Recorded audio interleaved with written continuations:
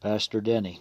The distance from earth to heaven is not so much a matter of altitude as it is attitude. The distance from earth to heaven is not altitude, but attitude.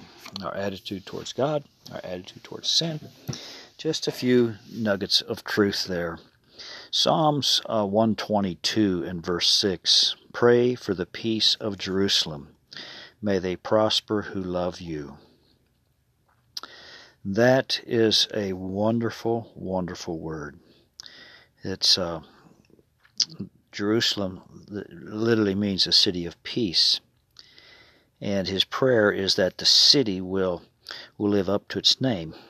And the word in the Hebrew for peace is shalom, which is not just the absence of strife, but it is welfare. It is your welfare, your house, your home, your food, its health, its prosperity, its happiness.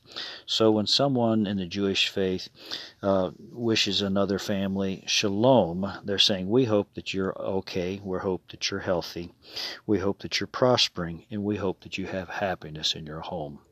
So today I speak shalom to the body of Christ here in America and around the world, and I especially pray for the peace of Jerusalem. God has called us to that, and as we stand in a spirit of agreement for Jerusalem, God said he will prosper you because he loves you when you pray for his people. Father God, we thank you, Lord, and we do pray for the peace of Jerusalem. We realize that there's a lot of anxiety right now in the world as the enemies continue to take on nuclear bombs and surrounding Israel. And Lord, it's the return of Christ is near. When you have wars and rumors of wars, that's part of the signs that we're to look to the sky to look for the return of Christ. One of these days, the rapture of the church will take place.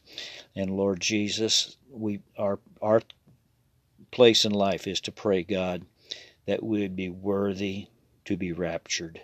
God, that we would live a life that would reflect the love of God and that we would be worthy to be raptured. Father God, thank you for all the good things you have done for us. We are yours, bought with the precious blood of Jesus Christ.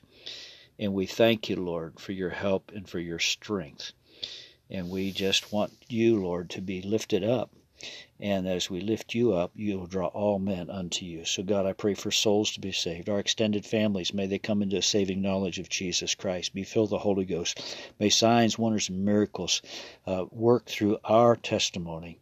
May Jesus live in our life. May others be saved through our testimony in our life. God, thank you for the privilege to intercede and to pray for souls to be saved in America, in our families, around the world. Bless our missionaries in the inner city, out in the country, all around the world. Some of them, Lord, being in very difficult Muslim areas where they have to preach the gospel undercover through a coffee shop or through some type of other secular job that they can let Jesus shine through their hearts to people in the street. God, do miraculous miracles. Move by your Holy Spirit. And God, thank you for men and women who are willing to put their life on the line to preach the gospel. May we pray for them. Lord, I pray for the persecuted church. Lord, those who are going through severe persecution, God, bring health to them and strength to them. And bless those families who have lost loved ones because of preaching the gospel, because of Jesus being in their hearts. Lord, I pray for those who mourn the death of loved ones, God, that you'd comfort those who mourn by the power of the Holy Spirit. May they sense the comfort of God coming around them. May healing flow in the body of Christ today.